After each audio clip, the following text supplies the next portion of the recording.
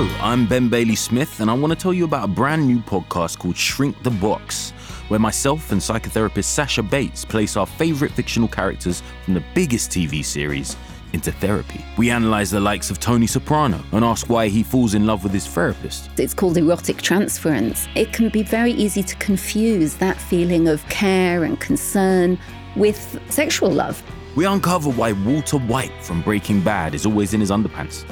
It's almost like the old Walter had to die in order for the new Walter to be reborn. Yeah. And ask why Beth Harmon tidies up a stoner's house in The Queen's Gambit. Beth doesn't like chaos. She needs the world to be... Thing. Yeah, it's like the chessboard. She knows how all the pieces move. From Something Else and Sony Music Entertainment, Shrink the Box. Listen and follow on Apple Podcasts, Spotify, Stitcher, Amazon Music, or wherever you get your podcasts.